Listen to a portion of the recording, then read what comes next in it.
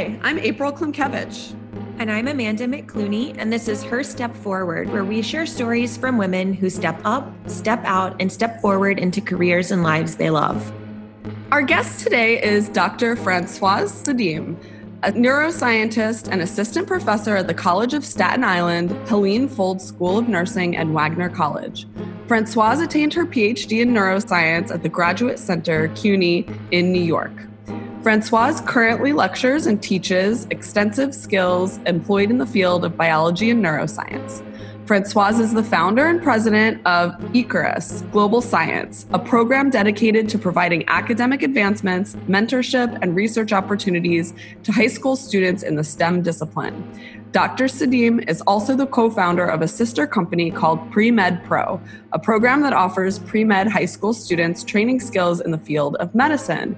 Welcome, Françoise. Thank you so much. We're so glad you're here. Thank you. I'm so happy I'm here as well. To get us started, Françoise, can you tell us a bit about your academic journey and how you decided to become a neuroscientist? Yes, I'd love to.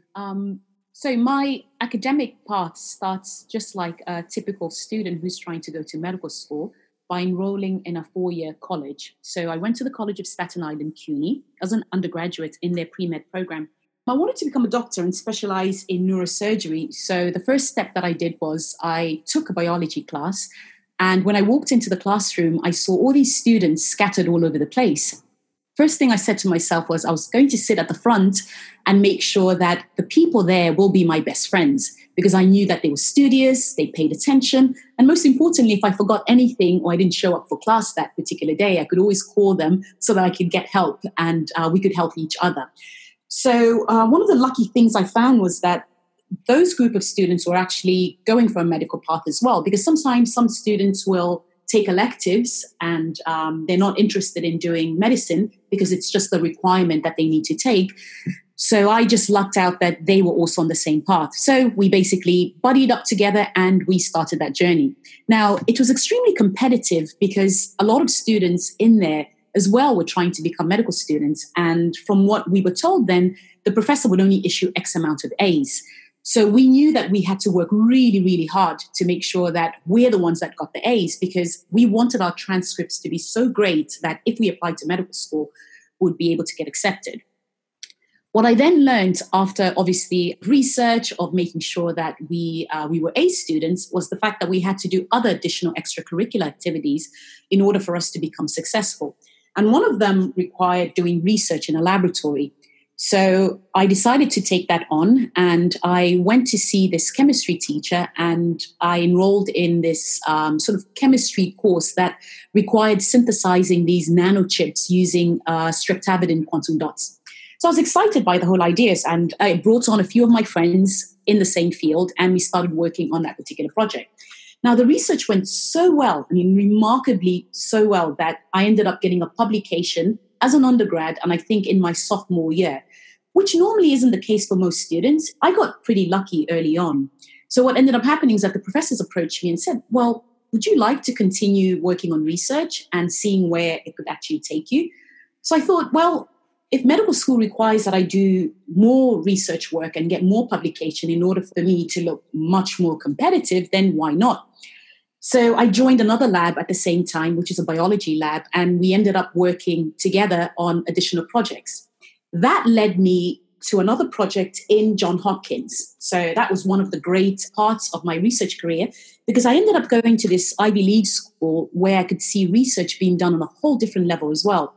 So I was exposed to all these scientists that were writing these neuroscience Bibles, for lack of a better word. And what ended up happening is that being exposed to them gave me this idea that I could be just like them. I could be even better, right? By basically trying out these different avenues in different campuses and grabbing whatever skill sets that I could, as much as I could, so that I could make myself much more successful. So, of course, I missed New York at the time when I was actually doing my work in Johns Hopkins at my master's level. So I decided to come back to New York and enroll in a PhD at the Graduate Center in CUNY. So I started to work with these amazing mentors, Dr. Bessel Maledrisi and Dr. Lamerol, and they're really at the forefront of research in neuroscience. So as I worked with them, they presented this project to me and they said, well, would you like to work on plasticizers and look and see whether they actually affect brain activity? So at the time, we had this huge topic that was popping up around the world that we shouldn't heat up food on plastic plates in the microwave. Everyone was so worried because they felt like, well, if we do that, maybe we could get autism or our kids could get autism. So I decided, well, I should just do exactly that. I should investigate that. And I did. And that was the best thesis project I've ever done because I was able to look and see what actually happens when you give this particular solvent called DBP. It's called dibutylphthalate in the family of bisphenol A, BPA. So I was able to see what actually happens to the brain and the endocrine system when people are exposed to it. But most importantly, in mice, because that's where my studies were taking place. Now, because my research is still in the line of getting published, and obviously I don't want to give out too much information, what I ended up finding was that we did see such a great effect in the pathways, for example, in the molecular structures. Bottom line is that the mice were exhibiting characteristics of autism. So at the end, oh my gosh. Françoise, what miraculous research. That's amazing. Yes. So I was really, really excited at that research because I felt like I could give information at least to the world, showing them that maybe they're not wrong. Maybe we shouldn't be heating up food on plastic plates. And, we should maybe take glassware, for example. And the sad part about it is that, so the whole idea is that it actually softens plastic. And this is why you can mold plastic bottles or plastic plates, toys, for example. The other thing, too, is that it's used as a softener in makeup. So a lot of women in their childhood-bearing years tend to use a lot of makeup. And what's found basically is that this DBP crosses the skin, goes into the bloodstream, and basically goes to all these organs. And especially in the placenta or the uterus where your baby is, and they basically can get exposed to it. So my studies just showed that after the babies were exposed to it, we did find levels in the brain. We found the levels in the mom as well. And this is in mice, of course. And obviously, like I stated earlier on, that we saw that their neurobehavior was affected. We also injected it in mice that exhibit the autism type of disorder. These mice are called Fragile X mice. So they're like the mice that represent autism. And we saw that when we gave them this drug, the mice behaved even worse. So a mouse who's already exhibiting autistic-like behavior, behaving worse than they already were. So all collectively, what I'm trying to say basically is that this path of going from university to university, working on great research, having great role models, gave me that sense that I could become a neuroscientist. I could remain and guide others in this particular field so that we're able to give the world knowledge or expose the world to great ideas and further science in the long run. It sounds like help people as well. Let them know about things that are going on in their homes and in their lives that might make them a little bit safer. Correct. Absolutely. Of course, these studies are conducted in mice. And eventually, if you want to basically align it to humans, you would have to look at these studies in humans. But normally, these studies give you an indication of what could happen in humans. And that's what makes it so exciting, is that at least we could keep pushing forward and seeing whether this could have the same effect actually in humans. Yes.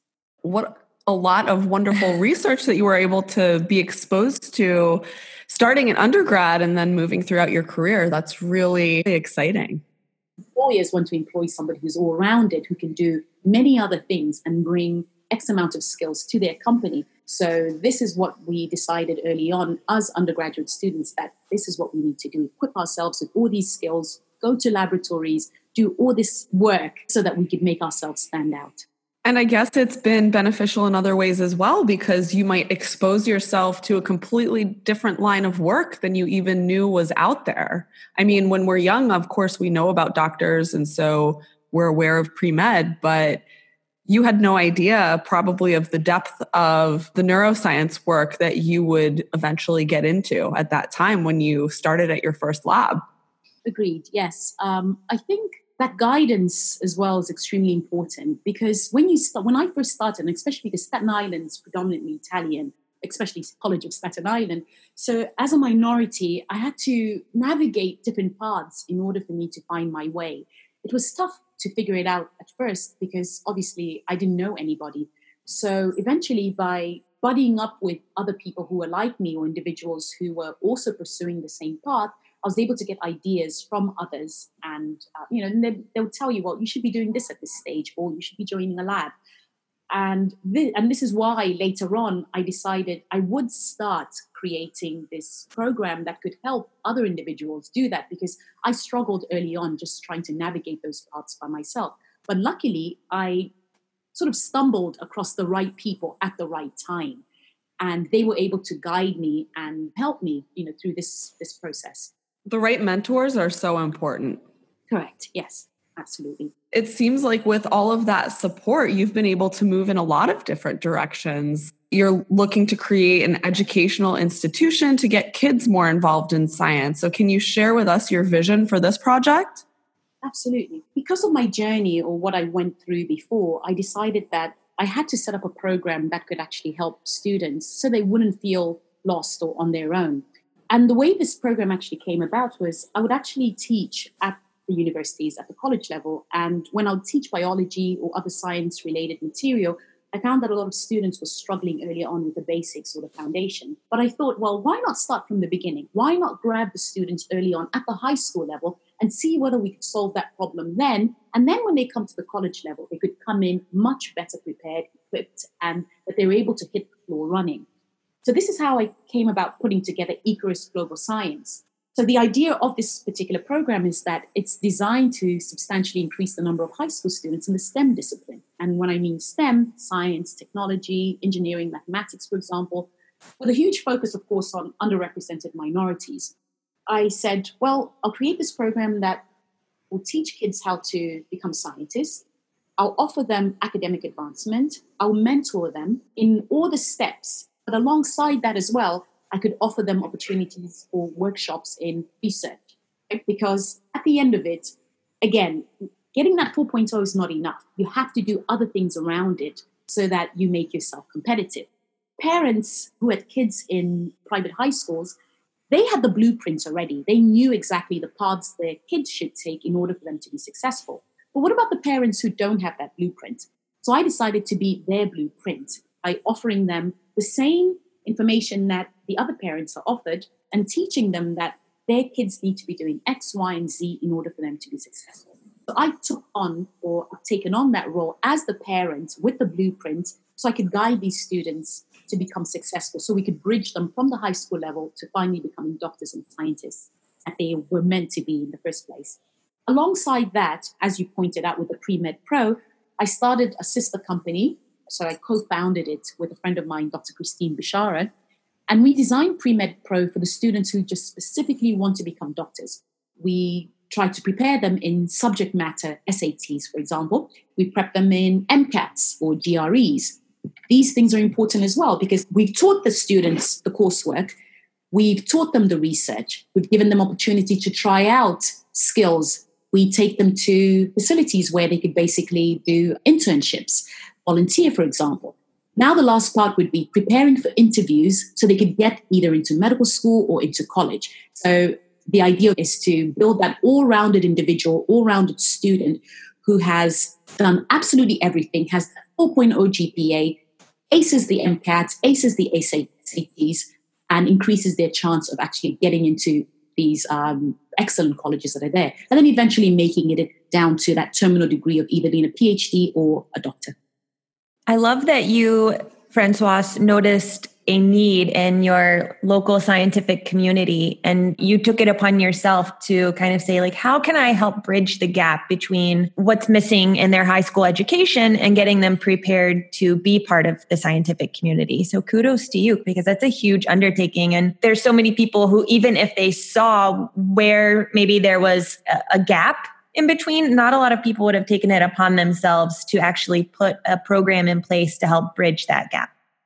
Yes, you're absolutely right. I think I feel like I need to give back because I've also been helped through that journey as well. I decided to take on this responsibility because I noticed that there were a lot of students who were actually struggling. And once upon a time, I was that student that was trying to navigate this entire campus, and I couldn't figure out where to go, who to talk to. And I needed some guidance. I needed someone who could tell me, this is the blueprint. This is what you should be doing. And this is how you go about doing it. As a result, of course, this is how I came up with Icarus. But when I looked at my community, and of course, Staten Island has a huge minority community as well, with students going to the College of Staten Island as well, I decided that I needed to support these populations in some type of way. Now, when I was actually going through my undergrad and my master's right through to PhD, I joined a program called the Lewis Stokes Alliance for Minority Participation, abbreviated LSAMP, and the CSTEP program. These programs are there to substantially increase the number of minorities or unrepresented minorities in the STEM discipline at the college level. So the design and the setup of the LSAMP program at the time was run by these two individuals, two doctors, Dr. Claude Brathwaite and Dr. Neville Parker. Now, these were two minority scientists who really changed the way that I view science and how I help individuals. And here you have these two minorities, these two individuals who want the best for you. I'm where I am right now because of those programs, because I had individuals like that and mentors like that who were constantly on top of me, making sure that I did what I was supposed to do on my end. Well, I decided if these individuals help me out, I should return the same favor back to other students behind me.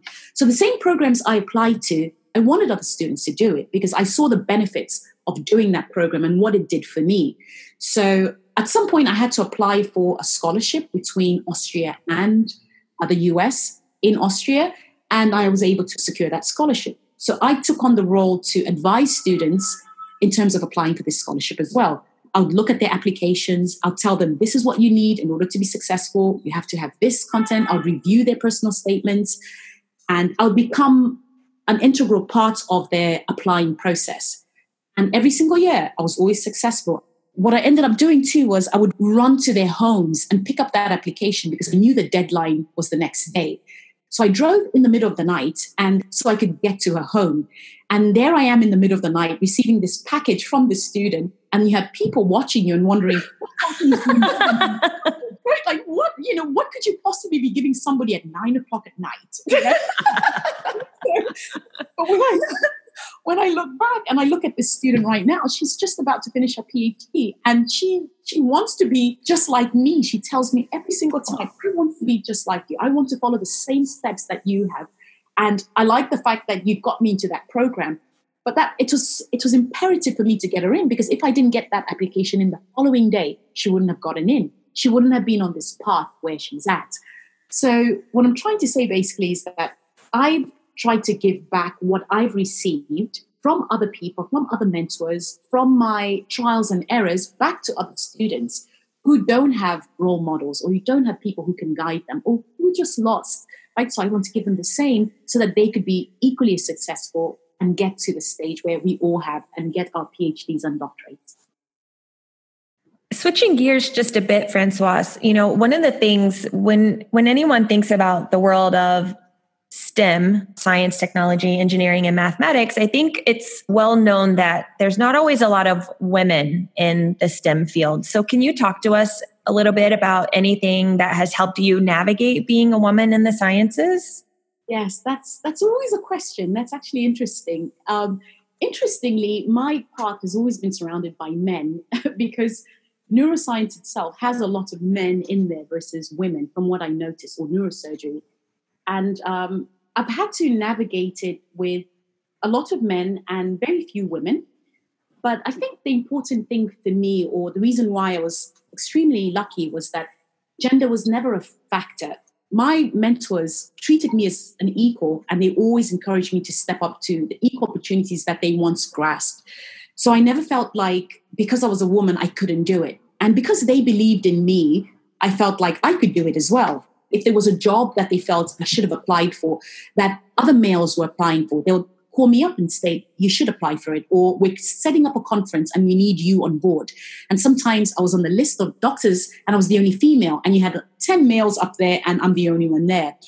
But I think what I learned from it is that especially in this field that's dominated heavily with males, as long as you have people around you who believe in what you're doing, that's important. And they respect you for what you're doing. So as a woman, I've never used the fact that I was a woman as a ticket that, I expected people to be a little bit more lenient or, they shouldn't be as tough on me.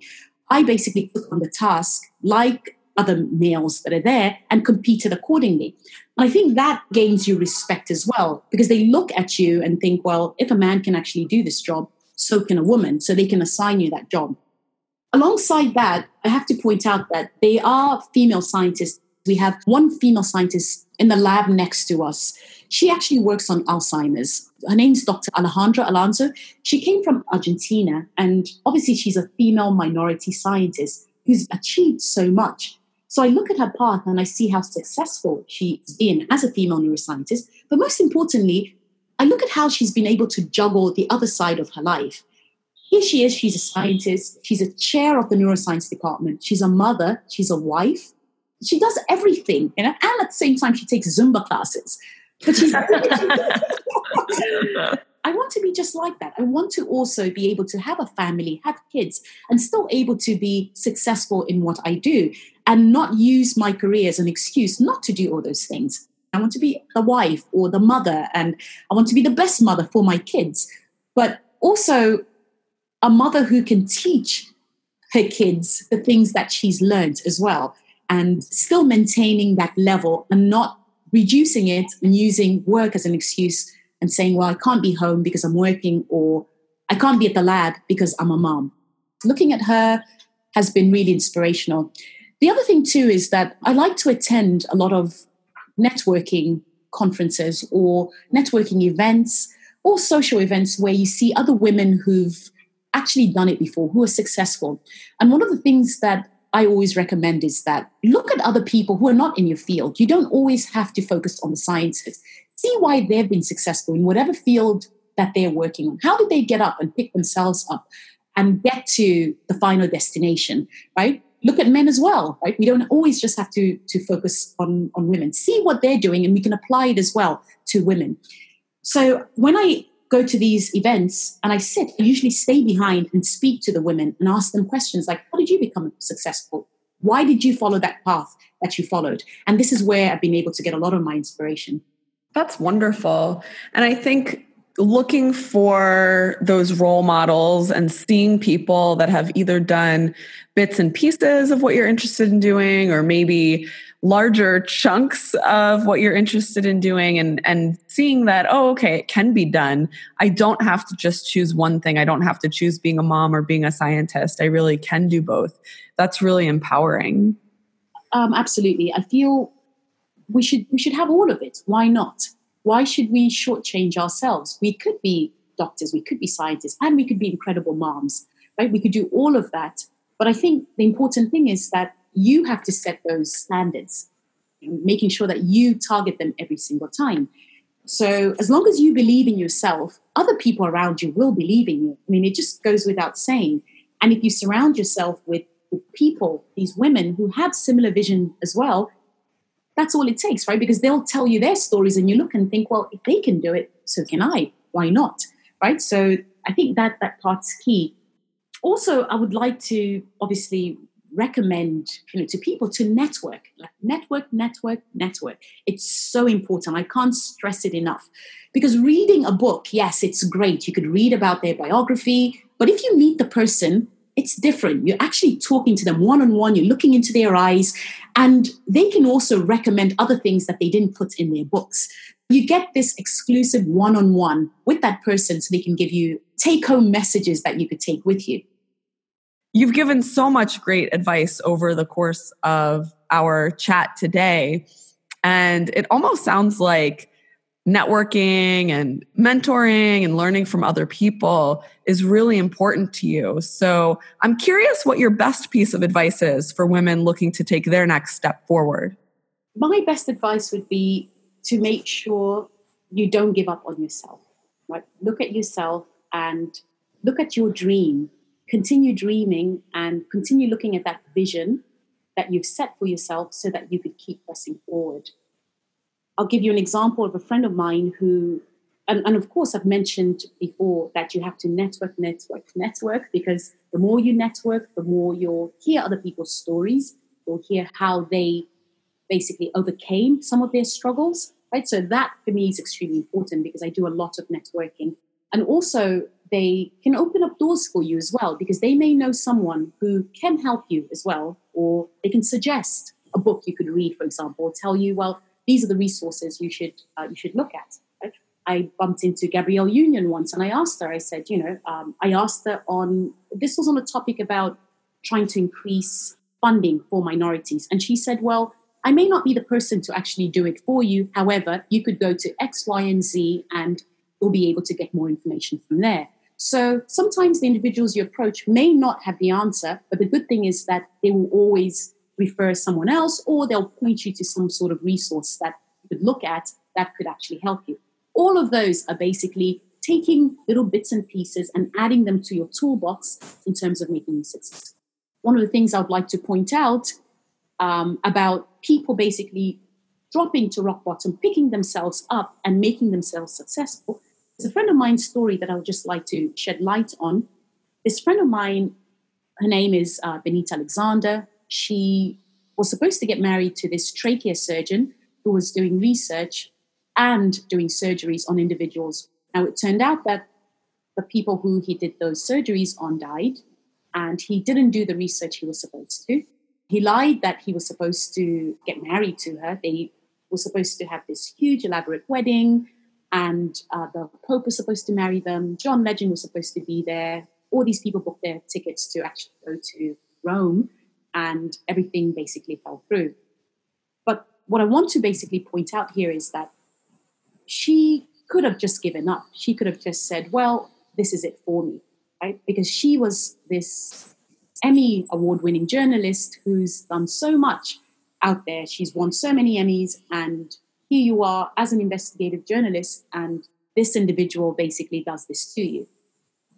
But what she did basically was that she wasn't going to give up. She decided that she was going to surround herself with people who would help her get back onto her feet.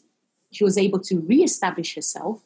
She's become so successful now because she started her own company where she's looking to help other women who've been through these type of cons. The reason why I point her out is that I've learned a lot from her, because I see that this is a person who's taken something that went so bad and changed it into something so good. And now she's become a voice for some of these women by trying to help them navigate this tough path that these individuals put them on, but trying to get them out on the other end by giving them advice on how she dealt with her life or her experience. And this is what I like about this podcast, so other women can listen to other people's story. I think it's such a brilliant idea, because everyone can sample or listen to people's stories and say, well, what worked for that individual? What can I do to help myself? Or, yes, that person's in the sciences, but what can I take out of there that could basically help me? Or how can I apply that to my life? So you shouldn't close yourself out to every other person in every other field, but you should look at it and say, what is in there that they have that's similar to what I'm going for, that I should grab and learn from it so I could better advance myself? That's great advice. I think that it's not just emulating one person, but it's really looking around and gathering all the information that you can, trying different things and seeing what opens to you. So I think that's really wonderful. Yes, absolutely. And I think your podcast will be something that will help a lot of us, right? Because we'll get to hear everyone's stories. So her step forward would be all the women's step forward, right? How do we all help each other actually step forward, take that next step onto that next milestone? Exactly. Yes, that is our mission. I think it's a brilliant idea. So thank you. Thank you for actually creating that. Oh, thank you. Well, we want to say thank you, of course, to you, Francoise, for joining us today and taking the time to share your story with us. Thank you so much. Thank you for having me on your podcast. And I'm really looking forward to hearing other women's stories as well. So thank you. Oh, thank you. As always, we're looking forward to sharing more stories soon. In the meantime, check out our website at herstepforward.com or follow us on Instagram at herstepforward for all the latest updates. If you'd like to reach out to us, shoot us a message on Instagram or email us at info@herstepforward.com. See you next time.